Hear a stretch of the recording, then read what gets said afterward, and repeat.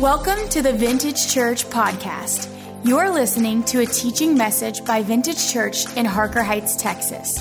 Whenever and wherever you are listening to this, our hope is that you are encouraged and challenged by this message and that you are inspired to take your next step with Jesus. For more information, please visit us at vintage.church or follow us on Facebook by searching Vintage Church TX. Well, hello everyone, and welcome back to week 2 of a series we started last week called The Indestructible Word. We're together over the few weeks here in the fall. We're learning how the Bible empowers us to live our best life. You know, there's a lot of people, there's a lot of organizations that will market to you about the best possible way to live. But can I just tell you, after following Jesus for 25 years, his ways are higher and always better. I want to welcome you to this series as we dig deeper into his indestructible word. My name's Stephen, and I'm one of the pastors here. I want to encourage you, if you're joining us in the room or maybe online and you haven't yet jumped into a small group, we continue the conversation here into small groups. They meet all over the cities that we serve, including several that you can hop in digitally or online via video streaming. I want to encourage you to do that. If you haven't done it, you can download the Vintage Church app, or you can visit our website. The app is a great place to start, though. It's available on all your app stores. You can also see all of the things that we have coming up and going on at Vintage Church. So we're going to jump right in. Remember, last week we learned how the Bible instructs us. Sometimes we don't know which way to go. Sometimes there's darkness that surrounds us, but the Bible, look what Psalm says in 119, 105. It says, "Your word is a lamp to guide my feet," look what it says, "and a light for my path." We learn how the Bible instructs us, it brings light to us, but it also always works and never fails us. Luke chapter 1, verse 37, for the word of God will never fail.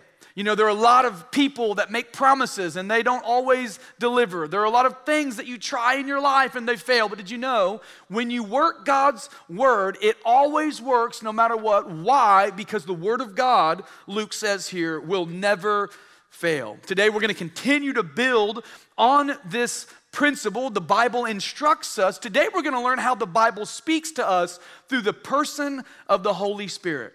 Did you know that the Bible, from cover to cover, is the inspired by God's Spirit testimony of God's plan and purpose, specifically about Jesus? It's the Holy Spirit that inspires the Word of God. And today we're going to learn that not only did the Holy Spirit inspire the Word of God on paper, but He also inspires and empowers us to live the Christian life. Now, when I talk about the Holy Spirit, okay, I'm sure if you have any kind of background in faith or religion or at all, you're going to probably be in one of three responses. You know, when I talk about the Holy Spirit, there's usually 3 types of people. The first type of person is, you're curious. Maybe you're new to faith. Maybe you just started coming. You're just starting to get connected, to which I would say I am so glad that you're here because you need the Holy Spirit in your faith. Whether you're starting from scratch, you're restarting your faith, you need to be empowered by the Holy Spirit. Some of you, when I talk about the Holy Spirit, you're a little concerned. Like, you know, maybe you've heard something, or maybe you've seen something done. You know, maybe you turned on Christian television late at night, and you know something weird happened in the name of the Holy Spirit, and you're just kind of concerned. Others of you, you're closed. You know, when I mention the person of the Holy Spirit, you immediately think about a horrible experience you've had, or maybe there was a time when you were hurt, or you were misled, or you were maybe even abused in the name of the Holy Spirit. Can I just tell you, the Holy Spirit is not an abuser. The Holy Spirit's not weird. The Holy Spirit is absolutely essential to you. Why? Because he's your helper and your advocate. Some of us are curious, some of us are concerned, some of you are closed, but here's what I want us to do. No matter where you are in this room, we need to remember the Bible is our foundation as Christians for living, and it instructs us, and we need to make sure that it, not our experiences, not what we've heard on the street, but it is our filter for understanding the Holy Spirit. I believe that when we open up the Scripture, we see the Holy Spirit and all of his power for us. I'm going to start with a passage of scripture. It tells us a little bit about Jesus. I don't know about you, but for me personally, I don't like crowds. Like, I don't know what it is about a crowd. I don't like being surrounded by a bunch of people. Now, if it's people that I know, like at church, I'm actually really comfortable. By the way, if I haven't gotten a chance to know you, I'd love to meet you at the guest suite. I don't mind those crowds, but I particularly mean when you go to big events or concerts. I'm not a big concert goer. I don't really like big crowds. I've noticed in crowds that people are kind of rude. I don't know if you've ever noticed that. People are a little more on edge. They're not really paying attention to anyone else. And I just don't really love big crowds.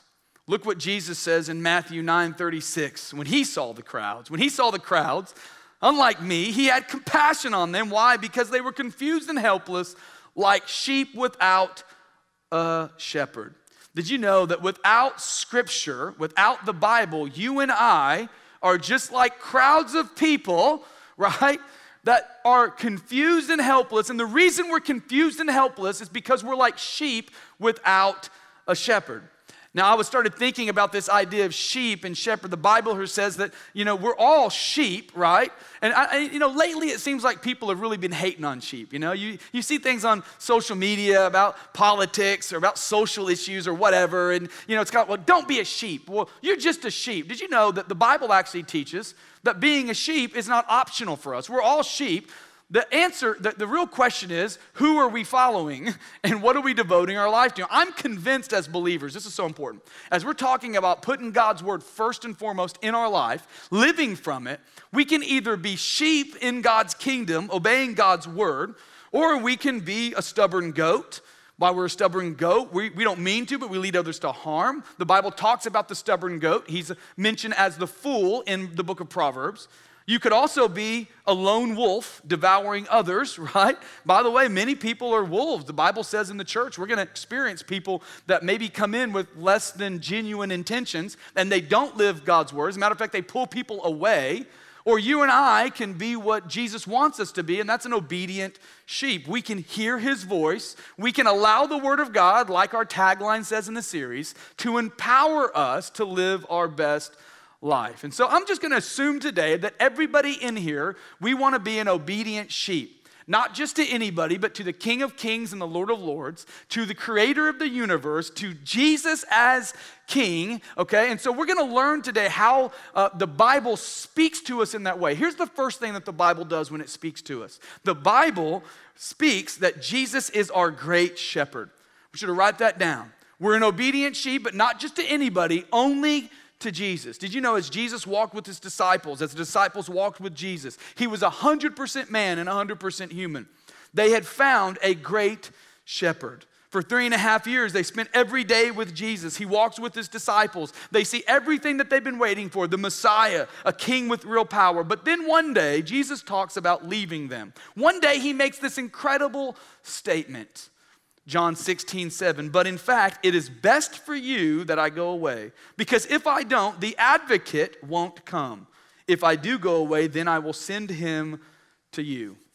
I want you to think about what the disciples must have felt like. I want you to think about what it must have been like to walk with Jesus for 3 years and for him to turn and to say these words. It's better for you because I'm going to send someone else. The truth is they didn't want to accept it, but it was reality. It was better for them to go, right, than it was better for him to go, sit at the right hand of the Father and send the Holy Spirit. And that brings me back to my dislike for crowds. One of the things I like less than crowds is standing in a crowd while in line. How many of you guys have ever been to like a big amusement park? Like anytime I go to an amusement park, I always try to buy like the fast pass. I don't care what it costs. I save up. I make sure that I can get it because I absolutely cannot stand lines. I want you to think about this for just a minute. Jesus here is saying, hey, it's better that I go, for I'm going to send you the Holy Spirit. And I want you to think about the lines for a minute. I want you to think about standing in line with maybe a couple hundred people, or maybe 1,000 people, or maybe tens of thousands of people, or perhaps billions. John 14:25 says this, these things, Jesus says, I have spoken to you for a while I'm still with you. But the Helper, the Holy Spirit, whom the Father will send in my name, he will teach you all things and bring to your remembrance all that I have said to you. Not as the world gives, do I give to you. Let not your hearts be troubled, neither let them be afraid. Jesus is essentially saying, listen, it's better if I go because then the Holy Spirit's going to come and he's going to instruct you, but it's going to look different than me with you. Instead of waiting in lines that go billions of people and take up a lot of time, you're now going to have access because I go to the Father and intercede on your behalf. You're going to have access 24/7 to my voice, to my Spirit. Here Jesus gives us the solution to those long lines. Don't miss this. The Holy Spirit is our guide. This is why it's so important to understand that the Bible's not just a history book. The Bible says in Hebrews, it is alive and active. It's working in your life. It's not just what happened then, but it's what you should do now. The Holy Spirit is our guide. John 14:18 says this, no, Jesus says, I will not abandon you as orphans. I will come to you. Soon the world will no longer see me, but you will see me. Since I live, you also will live. When I am raised to life again, you will know that I am in my Father and you are in me and I am in you. He's saying, I would never leave you as orphans. He assured them that he would not abandon them, but through the Holy Spirit, he would always be with them personally every single day. So that begs the question, what's the Holy Spirit like? What's his purpose? Well, Jesus says, I only see what I see the Father doing. That's all I do. The Holy Spirit's number one job, number one responsibility is to remind you all about Jesus, to testify of Christ. There is no God in heaven who is unlike Jesus. The presence and power of the Holy Spirit is the presence and power of Jesus. Jesus was full of grace and truth. The Holy Spirit is full of grace and truth. Jesus leads and guides his disciples. The Holy Spirit does that too.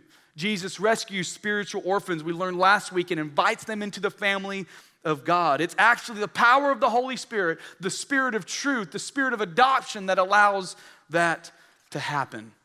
So where does the Holy Spirit first appear in Scripture? Where the Holy Spirit appears in page 1. The Holy Spirit has always been with God. Page 1, sentence 2, just in case you need a refresher on the details. Genesis chapter 1, verse 2 shows us a Holy Spirit who is hovering over deep chaos, ready to create order and goodness out of the deep. In Genesis 1, the Holy Spirit brings beauty and goodness to the world through God's words. In Exodus 31, the Holy Spirit brings beauty and goodness to the world through God's people. That's the Old Testament picture.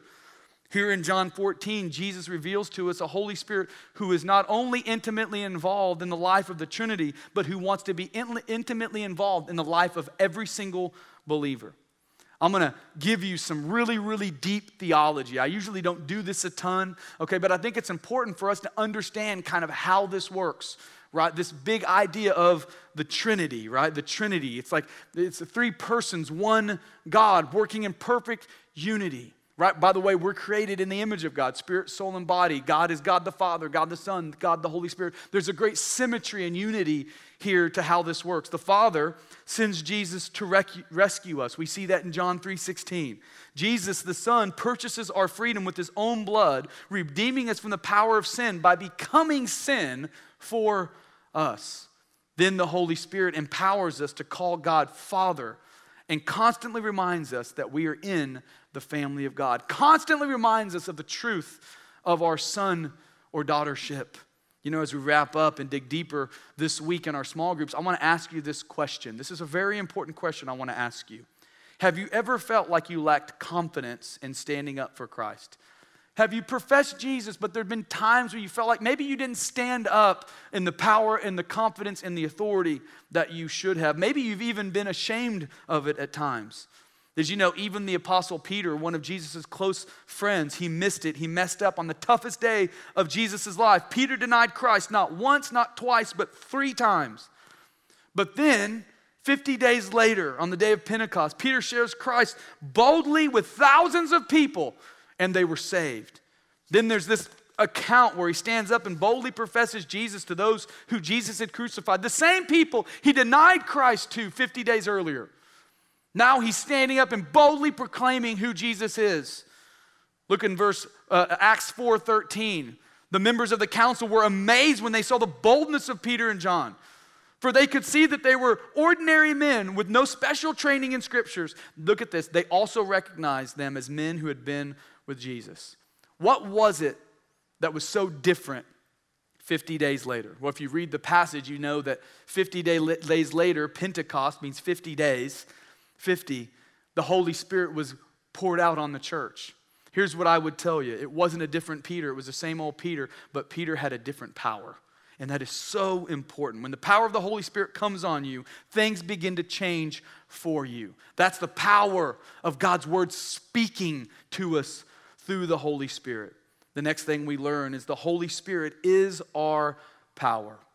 The same Spirit that was given to Jesus at his baptism, when the dove of the Holy Spirit laid on him, when Jesus resurrects, he sits at the right hand of the Father. That same Holy Spirit that was with Jesus enabled him to do all of the miracles of the New Testament now was sent to each and every person who believes. This power fuels the Christian life. Without it, you are stuck. Paul writes in the book of Ephesians 5:18, don't be drunk with wine because it will ruin your life. Instead, be filled with the Holy Spirit. It's interesting in Ephesians 5:8, the verb tense of the word filled is this present, active, continuous thing that's happening in your life. Every time you hear God's word. Did you know every time you pore over God's word, every time you hear God's word in church, you study it deeper in your small group, you are continuously being filled with the Holy Spirit. God gives you the gift of the presence of the Holy Spirit to minister love, grace, and healing to a hurting world. It's the Holy Spirit that allows us to love the Lord our God with all of our heart, with our mind, with our soul, with our strength, and to love our neighbor as ourself. Look what the gifts of the Holy Spirit are mentioned in 1 Corinthians 12:7. They're available to all of us. Let's read. A spiritual gift is given to each of us so we can help each other. To one person, the Spirit gives the ability to give wise advice. To another, the same Spirit gives a message of special knowledge. The same Spirit gives great faith to another. And to someone else, the one Spirit gives the gift of healing. He gives one person the power to perform miracles and another the ability to prophesy. He gives someone else the ability to discern whether a message is from the Spirit of God or from another spirit. Still another person is given the ability to speak in unknown languages, while another is given the ability to interpret what was being said. It is the one and only Spirit, the Holy Spirit, who distributes all these gifts. He alone decides which gifts each person should have. You know, as we close and we really dig deeper this week, I want to encourage you to open up your Bible and to begin to explore the gifts of the Holy Spirit mentioned here in 1 Corinthians. The reality is the Holy Spirit speaks through God's Word. God's Word speaks through the Holy Spirit. Finally, as we close, the Holy Spirit gives us life. Write that down. The Holy Spirit gives us life. It teaches us, right? The Bible speaks that Jesus is our great shepherd. He cares for us. So he gives us the Holy Spirit as our guide. The Holy Spirit then becomes the power of our life. The same power Jesus had, he sends to us. And finally, the Holy Spirit is what gives us life. The reality is you can experience a deep love for Jesus. You can see life-changing results that stand the test of time. The Holy Spirit's presence and power in your life. Galatians 5:22 says it this way, but the Holy Spirit produces this kind of fruit in our lives: love, joy, peace, patience, kindness, goodness, faithfulness, gentleness, and self-control. There is no law against these things, meaning that they are all good and they can be working in our life. I remember as I was first following Jesus, I hadn't really learned much about the person of the Holy Spirit. That's why today as a pastor, I try to make sure right away, right when you give your life to Christ, right? That's what our Start Here 21-day devotional is all about, right? We talk about the gospel for a week, right? Then we talk about the Bible and changing your mind and how you think through God's word. But then we immediately jump to the Holy Spirit, because you need the Holy Spirit when you feel tired, when you feel empty, when you're dealing with the challenges of the day. I'm convinced that more Christians are worn out and discouraged because they haven't tapped in to the person of the Holy Spirit in their life. Listen, the Bible does instruct us, but the Bible also speaks to us. It tells us which way to go. The Holy Spirit will literally speak through the Word of God. It's called Rhema. It's not just God's written word, but it's God's word applied to you. Did you know God sees you right where you are? And he wants to meet you right where you are. But you've got to accept the Bible's instruction, and then you have to listen for when the Bible speaks through the person of the Holy Spirit. I love this in Luke chapter 11, verse 9. I think this is a great instruction for anybody in here who may be feeling down, maybe feeling like you need more God in your life. Look what it says. It says, "And I tell you, keep on asking, you will receive what you ask for. Keep on seeking and you will find. Keep on knocking and the door will be open to you. For anyone who asks receives. Everyone who seeks finds. And everyone who knocks, the door will be open." I'm going to encourage you this week as you dig deeper, as you discuss how the Bible speaks in your small group and maybe with members of your family. I want you to take just a moment to bow your head and pray and ask this question: God, do you want to give me more? The answer is yes, and to start knocking and asking for more of the Spirit in your life. Let me pray for you. God, I thank you so much, Lord, for the power of your word. Thank you, Father, for what you're doing in our lives as Christians. Father, I invite your Holy Spirit into our lives this week, into my lives personally, into the lives of the people listening. I pray that you would move them. I pray for those who don't know Jesus. I thank you that your Holy Spirit speaks Jesus right now, draws them in to your gospel message, that they confess Christ at the calling of the Holy Spirit. I pray, Father, for those of us that need an answer, we need wisdom. I thank you, Father, that all we have to do is knock. And when we don't get an answer right away, we just keep on knocking because you are always faithful to speak. And I pray, Father, whatever you speak to us according to your word, we would listen and obey. It's in your name that we pray. And everybody said, amen. Thank you for listening to this week's message. You can stay connected with us at vintage.church or on Facebook by searching Vintage Church TX. Here at Vintage, we believe that church is more than a place or a weekend activity. It's a spiritual family where Jesus is the center of our lives personally and our relationships collectively. If you are in the Harker Heights, Fort Hood area, we would love to have you join us this week. You can learn more about us, our service times, and plan your visit by checking out our website at vintage.church. We hope to see you soon.